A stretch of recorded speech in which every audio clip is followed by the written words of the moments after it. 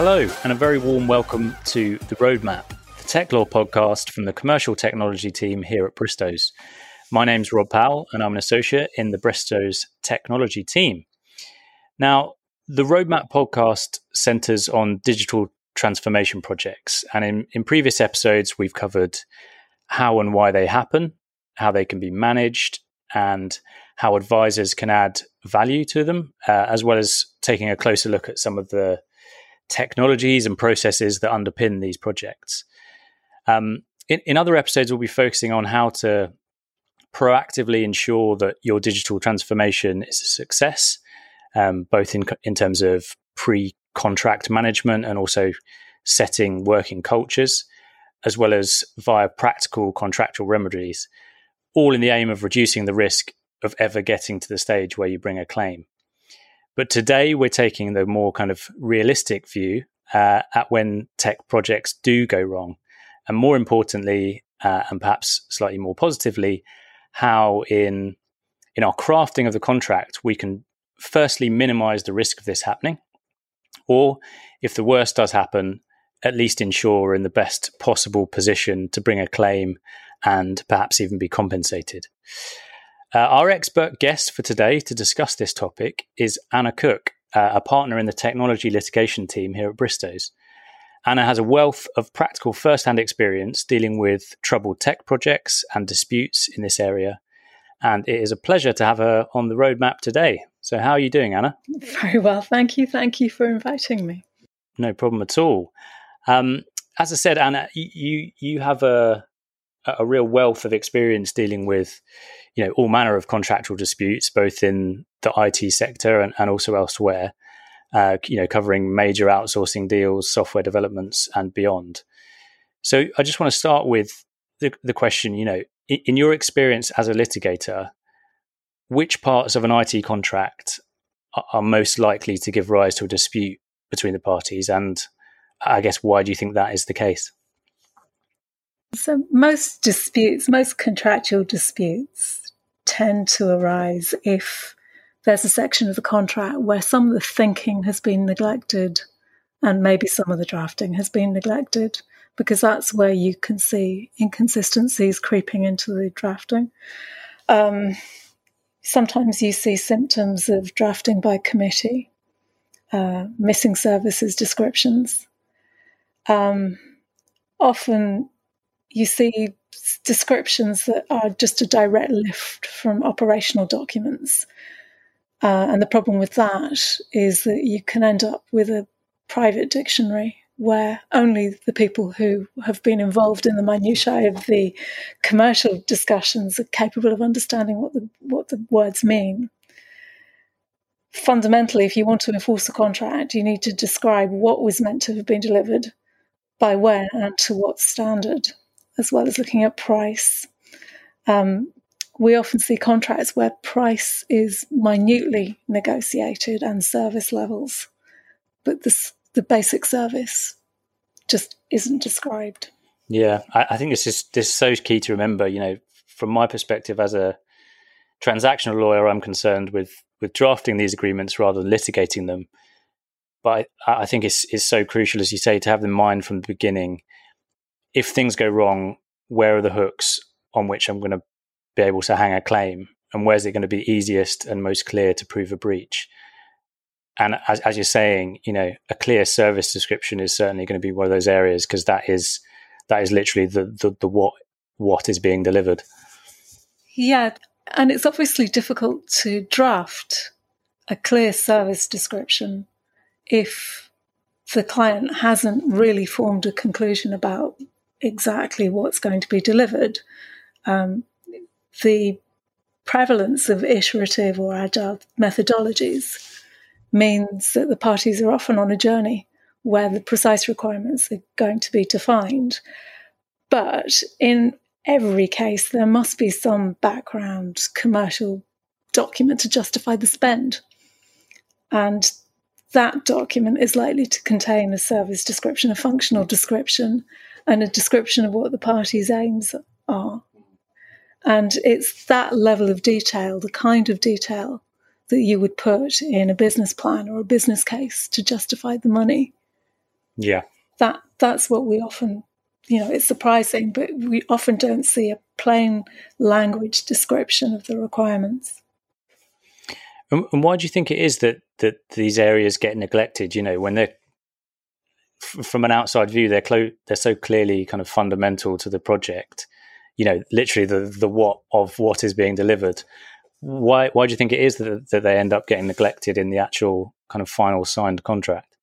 Well, I think there's always a lot of discussion about the epics, the user stories, and the real minute detail of what the system is capable of and what the technology can do. And we often see those sorts of descriptions being incorporated in the contract, although they're very difficult to understand because they're not at the right level of detail. I get the idea that sometimes negotiators just run out of time or run out of steam when it comes to explaining the project, especially if they've got these complex, detailed documents to turn to. They're often talking in terms which are entirely private. If they've been through a procurement or a tender, they've derived their own private dictionary. And so so you're actually asking them to draft a description that's got less detail than the documents that they've been working on up to now. You do see service level mechanisms and governance regimes, which can be extremely complicated to drive the right performance and escalations. Sometimes that creates the impression that all the energy has been put onto that and that there isn't time left or an appetite to just explain what's wanted in simple terms. Yeah, I think it's such a good point to look at it kind of cold in the round at the end, and as if you were giving this contract to someone reading it afresh, and could they accurately and clearly summarize what the project is and what you're trying to deliver.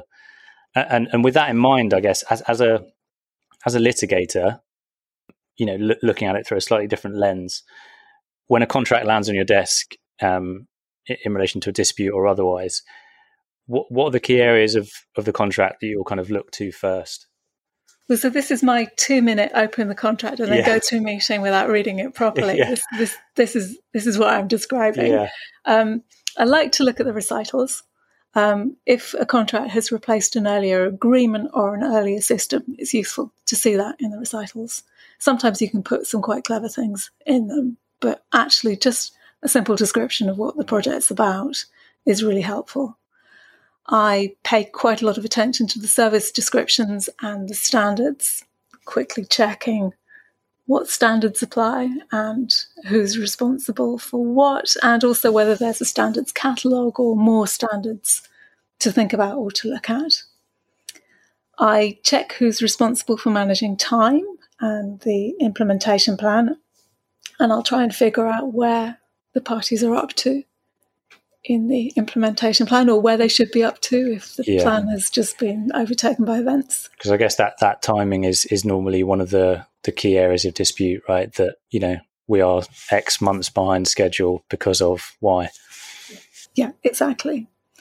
Obviously, I have a look at the caps and the limits on liability, although I have to say that there's hardly any deviation between those clauses. So that's just checking the extent to which the limits deviate from something normal.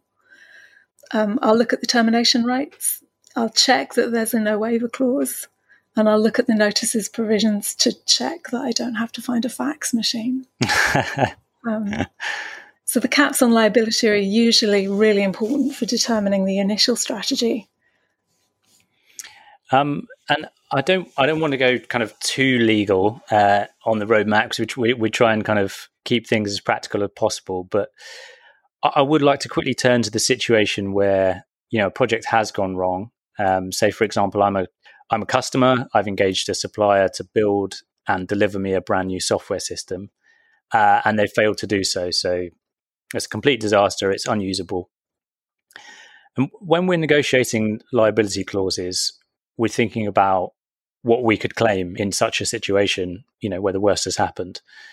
and recent case law has kind of instructed us on this issue. I was wondering if you could talk a bit about this. What can a wronged party claim in the event of a breach? And also before that, without making this, a kind of multi-pronged question, perhaps you could give us a refresher on what we mean by claiming damages. So the first thing is that debts are not damages, they're a promise of payment. So it's possible by incorporating mechanisms such as liquidated damages or indemnities to create debts in place of a damages claim. The advantage of having a debt in the agreement, if you're a party trying to recover money, is that you don't have the normal rules on mitigation of losses and remoteness of losses. You also need to watch out for debt claims if you're looking at a contract in a crisis situation to make sure that a debt hasn't become due, which might lead to a claim for breach of contract. So normally in commercial contracts, there's an exclusion of liability, so a contract won't permit the recovery of damages for tort. But even if the contract is silent about tortious damages, the courts tend to take the view that if the parties have decided to regulate themselves with a contract, that's the bargain which is to be upheld. So bearing in mind there's been some tricky recent case law, it's worth being reminded that the remedy for tort is to put the injured party in the same position as if the tort had not happened. So it's a backwards-looking remedy, whereas the remedy for a breach of contract is forward-looking. It's to put the injured party in the same position as if the contract had been performed. So normal contractual damages are compensation for the loss of bargain. That means if there's a breach of contract for failure to provide a service, the damages are going to be the amount that would reasonably be paid for that service. If there's a breach for deficiency in performance, then the loss is going to be the value of the system which should have been delivered, less its market value, as a matter of fact. The loss might be the diminution in the value of the product or the cost of repairs. So if there are no limitations of liability, the injured party would also be entitled to further damages like lost efficiencies from not being able to use the system or lost sales. Normally we don't think too hard about those further damages because normally they are just excluded. In IT services contracts, delay can often cost a lot of money too. That's because the project team has to remain on foot and there are usually legacy systems that have to be maintained. Those losses tend to be actual spent costs. So that's slightly different to the more abstract exercise to analyse what the loss of bargain looks like.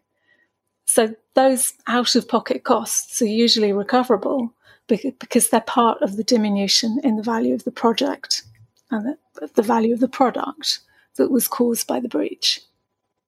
But when you analyse the value of the bargain that's been lost, you've always got to deduct the costs of performing the contract.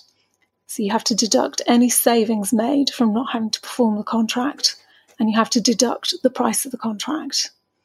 In the context of a breach of a contract for the supply of software, an injured customer would not be entitled to get a system for free. Similarly, a supplier can't assume that it's going to recover its money in full without incurring the costs of performance. Yeah, it's a tricky one to navigate, and I think with those issues in mind, it's understandable why the limitation of liability clauses and the kind of exclusions of liability clauses are often end up being the most heavily negotiated and certainly receive the most focus when drafting. I guess it's an example of a clause which probably receives equal focus or at least similar focus from transactional lawyers and also the litigators.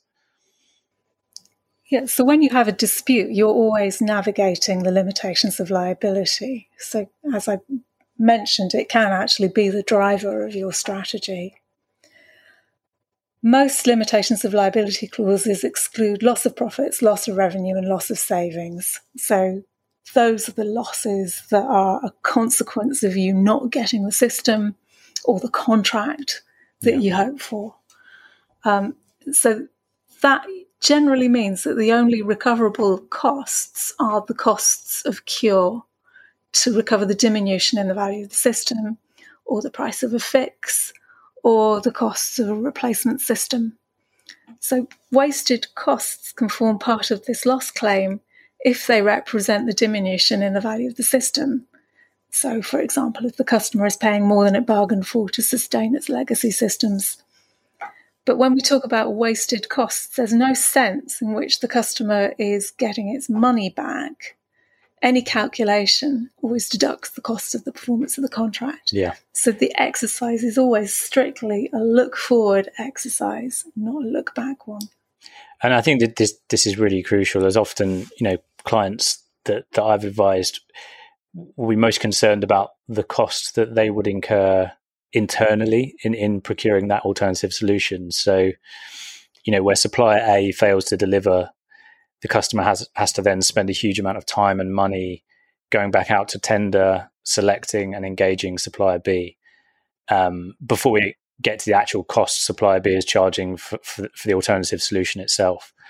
So you can see how it easily becomes difficult to calculate what this kind of loss of bargain is. And I guess there are many cases that don't fit neatly or clearly into this kind of lost profits model. Is there other ways that we can typically assess damages?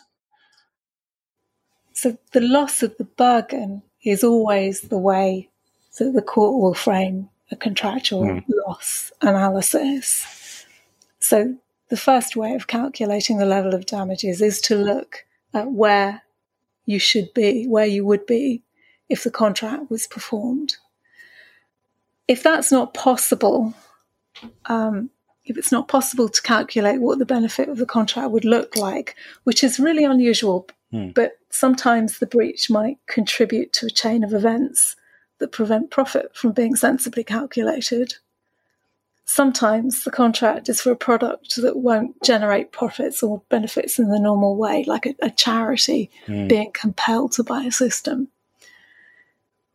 It is possible then to do a calculation on what's called the reliance basis. So although it's the same forward-looking exercise as the standard approach for calculating damages, the court substitutes the sums spent on the contract as a minimum threshold for damages. So the court is effectively taking the sum spent and treating it as a minimal amount to substitute for a more complex theoretical claim. It's really rare. It's important to note that this approach can't be used to mitigate the effects of a bad bargain. For example, if the cost of the contract would actually have outweighed the gain and the breach has saved the customer or the supplier a whole load of money. And there's a general rule that reliance losses can't exceed the amount that would be recovered on an expectation basis, on the traditional, more typical basis. I think that one's just as a kind of aside is one to look out for when you see this kind of fairly template exclusion of loss of profits. And sometimes you look at the parties and, as you say, one of them's a charity or that, one of them's a kind of public sector entity where profits aren't really relevant. So it's definitely one to look out for. And I think one of the real kind of takeaways from this chat, as a tech lawyer approaching these projects, on the commercial side when you're drafting, is to ask yourself and the project team and stakeholders, the question, if this project ultimately fails, what would we expect to be able to claim? And a sensible approach is then to work backwards from there to ensure that the liability clauses don't prevent that, or even better, they kind of expressly anticipate that those losses will be recoverable. So instead of starting with the kind of standard conversations about the amount of caps and the standard exclusions, to try to steer these internal discussions and then ultimately the negotiations with the other party towards basically everyone getting comfortable with what losses are within the scope of recovery.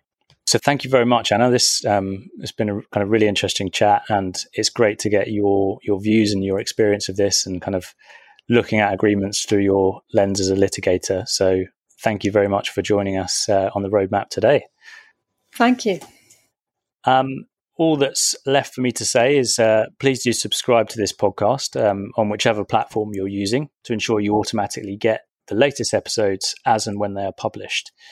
We really hope that this podcast will be useful for lawyers, procurement professionals, and also other business leads alike. And as ever, we'd love it to be as interactive as possible. So if you have a particular interest area or a topic you'd like us to cover, then please do get in touch with us at theroadmap@bristows.com or use the hashtag #TheRoadmapPod. So thanks for listening, and we'll be back with you very soon for our next episode on The Roadmap.